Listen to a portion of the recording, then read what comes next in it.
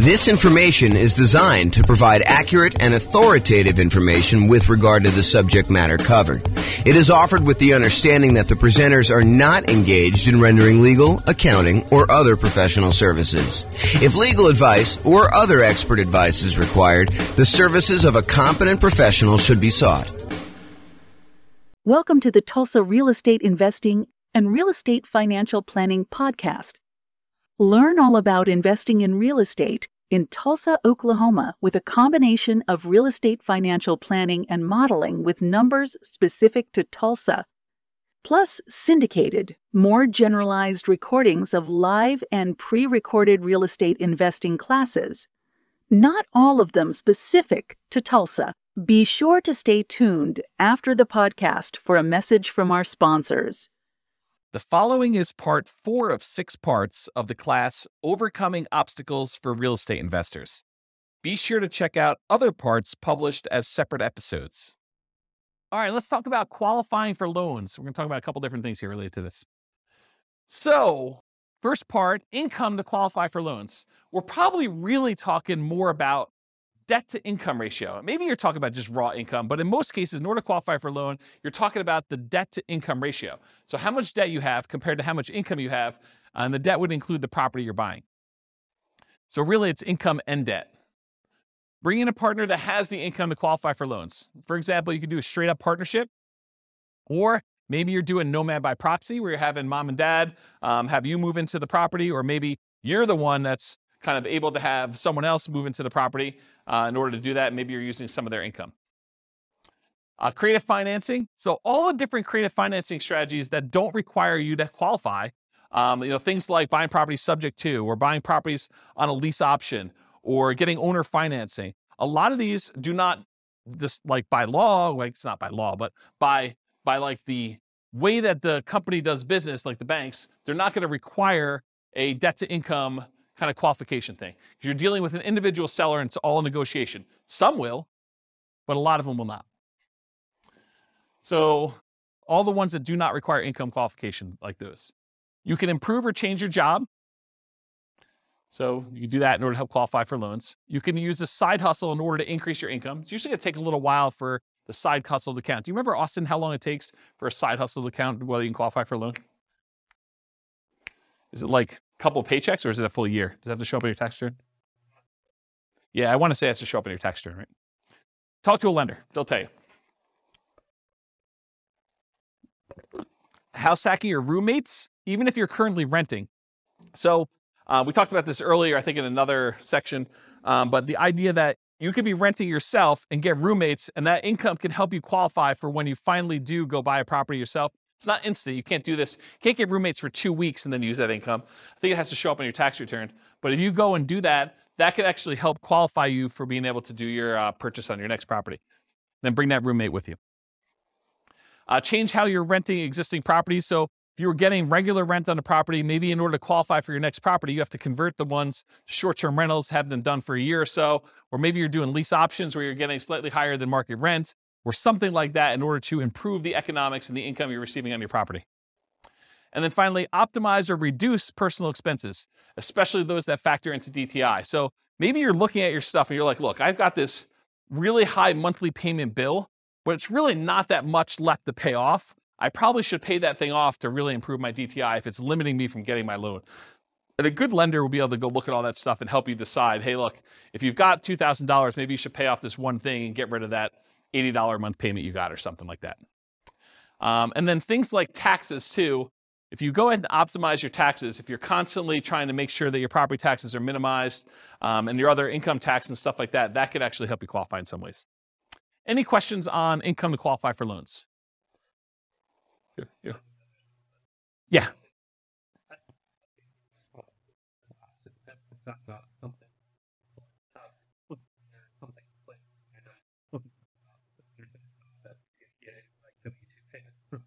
Oh, so if it's W-2 payments, you can count right away? Okay, but doing something like flipping cars or something like that where you don't have W-2, then that needs to show up on tax returns. And a roommate would need to show up on tax returns, right? That's my understanding. Yeah. Go check with your lender just to make sure. What's up? Yeah, I think that sounds right to me, although it could be loan specific for all I know. So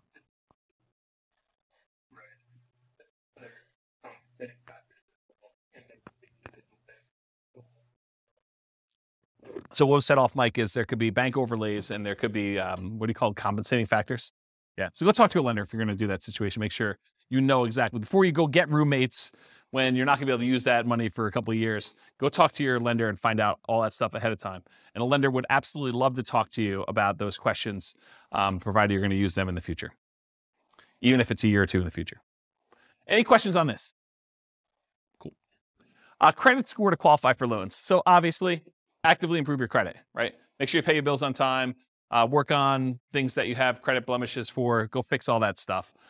We did a whole class. I probably need to get Jason to come back and do another class on improving your credit score. Anyone happen to see Jason's class on improving credit? You guys were around for that? Was that pretty cool? Yeah, so Jason did this. Maybe I'll even publish the class that we had on there to the new podcast.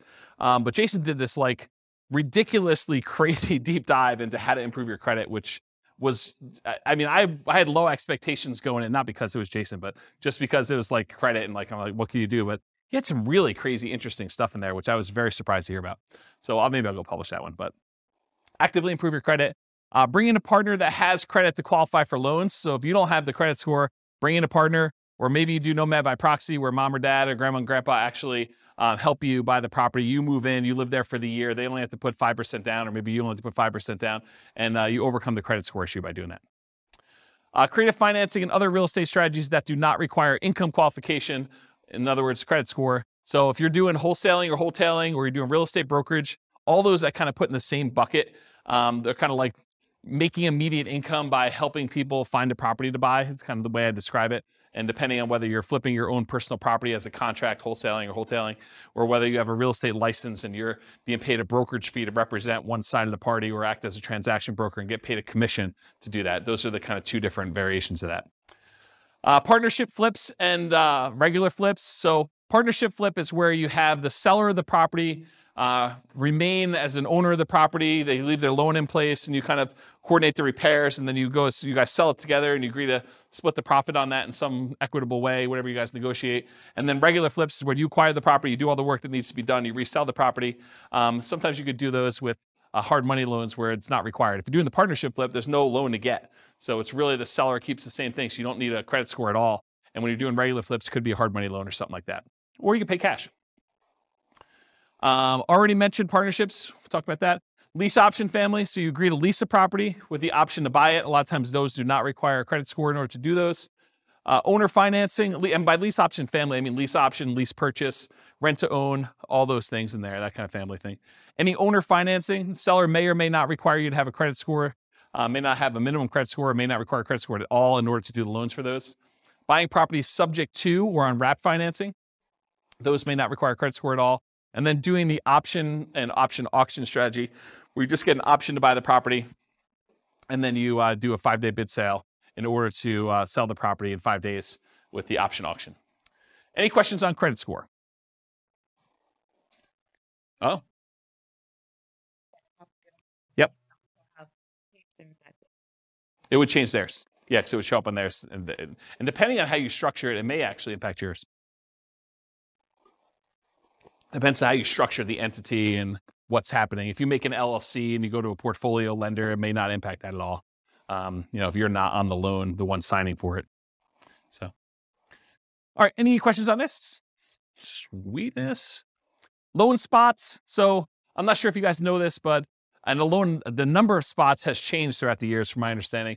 But right now, I'm pretty sure you can have 10 loans on your credit report before you can no longer get conventional investor loans. You can still get owner-occupant loans. You can still buy a 5% down property with loan spot 11 or loan spot 12 or loan spot 13 as long as you can qualify.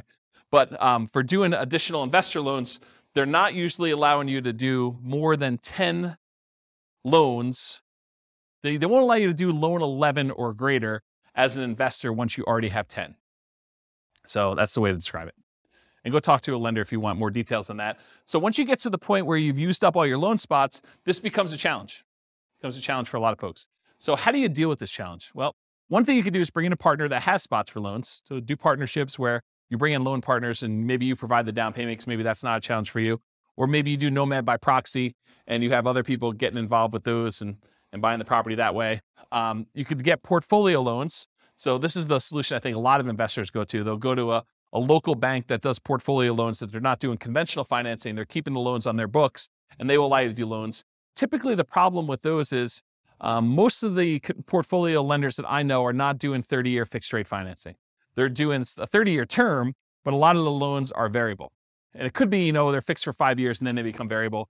But the challenge is that they're not 30-year fixed rate financing loans. The local company that I know that does a lot of portfolio loans, they do have a 15-year fixed rate financing loan. So you can get 15 years with fixed rate, but then the cash flow on a 15-year fixed rate financing loan usually is much worse because your shortened amortization period really impacts your cash flow on that. So just something to consider if you're doing those portfolio loans. That's why the 10 loan spots for these loans is so important to be able to get 30-year fixed rate financing. It's kind of an important thing. Get creative financing. So you can do all the stuff we talked about in the creative financing class, subject to lease option, lease purchase, owner financing, all those that don't require any type of income loan qualification and don't use loan spots. You could change the strategy to one that does not require loans at all. For example, buy with a lease option. You're not getting a loan. You're leasing the property and then you have an option to buy it, or buy free clear properties. Save up all the money you have in order to buy the property free and clear, or do subleases. You lease a property and you have the ability to sublease it. You can also pay off existing properties that you own to free up loan spots. So work toward paying off the property, maybe your lowest balance loan, so that it frees up a loan spot, and then you could use another 30-year financing spot to do that, then pay off another one, then acquire the next property. So you can sort of use this it's almost like the debt snowball, except I guess it is a debt snowball because it is debt, it's mortgage debt. So you're using all the properties and maybe extra income in order to pay off one loan, get it down, become free and clear. Then you only have 9 loans, and then you go buy your 10th property, and you kind of keep repeating this until you get the ones you need. Alternate loan spots with... Yes, if you have a refi, then it becomes a new loan. Yep, yeah. And the same thing with refis. A lot of times they won't allow you to do a refinance if you've already got 10 loans. So it becomes really tricky though, because let's say you go get 11 loans. My understanding, it becomes hard to even do like a rate and term refi on the ones that you had beforehand. So it becomes almost this really weird puzzle that you need to move stuff around, and it gets much harder when you do that. A lot of folks think, the hard part is acquiring the first deal or second deal or third deal. Well, you just change your challenges. I mean, once you get to the point where you have 10 properties, now it becomes a whole new set of challenges you need to work through. It's not that it's easier, just different problems you're trying to solve and work through. If that makes sense. So alternate loan spots with your spouse. So let's say you and your spouse are buying properties. They can get 10 loans on their Social Security number. You can get 10 loans on your Social Security number. You can get 20 combined. So if you're going to buy properties, but you're both going on the loans, or you're both going on title and end on the loans, then that becomes potentially problematic. You limit it. The tricky part is some lenders will give you pushback if you're doing joint taxes. If you're both on the tax return, some lenders will give you pushback saying, it's really on the same tax return. It's really both you guys. So we're all going to count those for them as well, for her or him, depending on what it is, for that sort of situation. So you may need to file separate tax returns, and then you have some tax issues as to whether or not you're taking, the joint married things, all that other stuff. So I'm not a tax guy. So realize you might get some pushback from lenders if you're doing that. But if you're thinking to yourself, look, I'm really trying to do this 20 loan strategy, and my spouse and I are going to alternate, think about this ahead of time. Go talk to a good tax advisor, go talk to a good lender, and make sure that your plan is sound. And then maybe you do separate your tax returns a couple of years ahead of time before you get close to that number to make sure that you can do what you need to do. Any questions on loan spots? This concludes part 4 of 6 of Overcoming Obstacles for Real Estate Investors.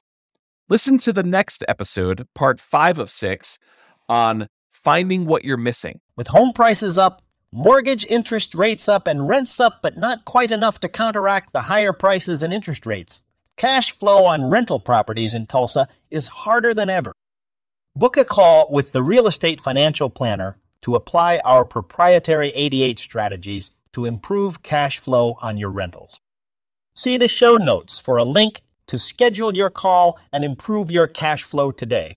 If you're a real estate agent, lender, or professional in Tulsa that wants to help our real estate investor listeners, consider reaching out to learn about collaboration opportunities with this podcast. We'd love to add more value to our listeners by having you assist our investors buy, sell, and finance their real estate investments. See the show notes to schedule a call to discuss collaboration opportunities.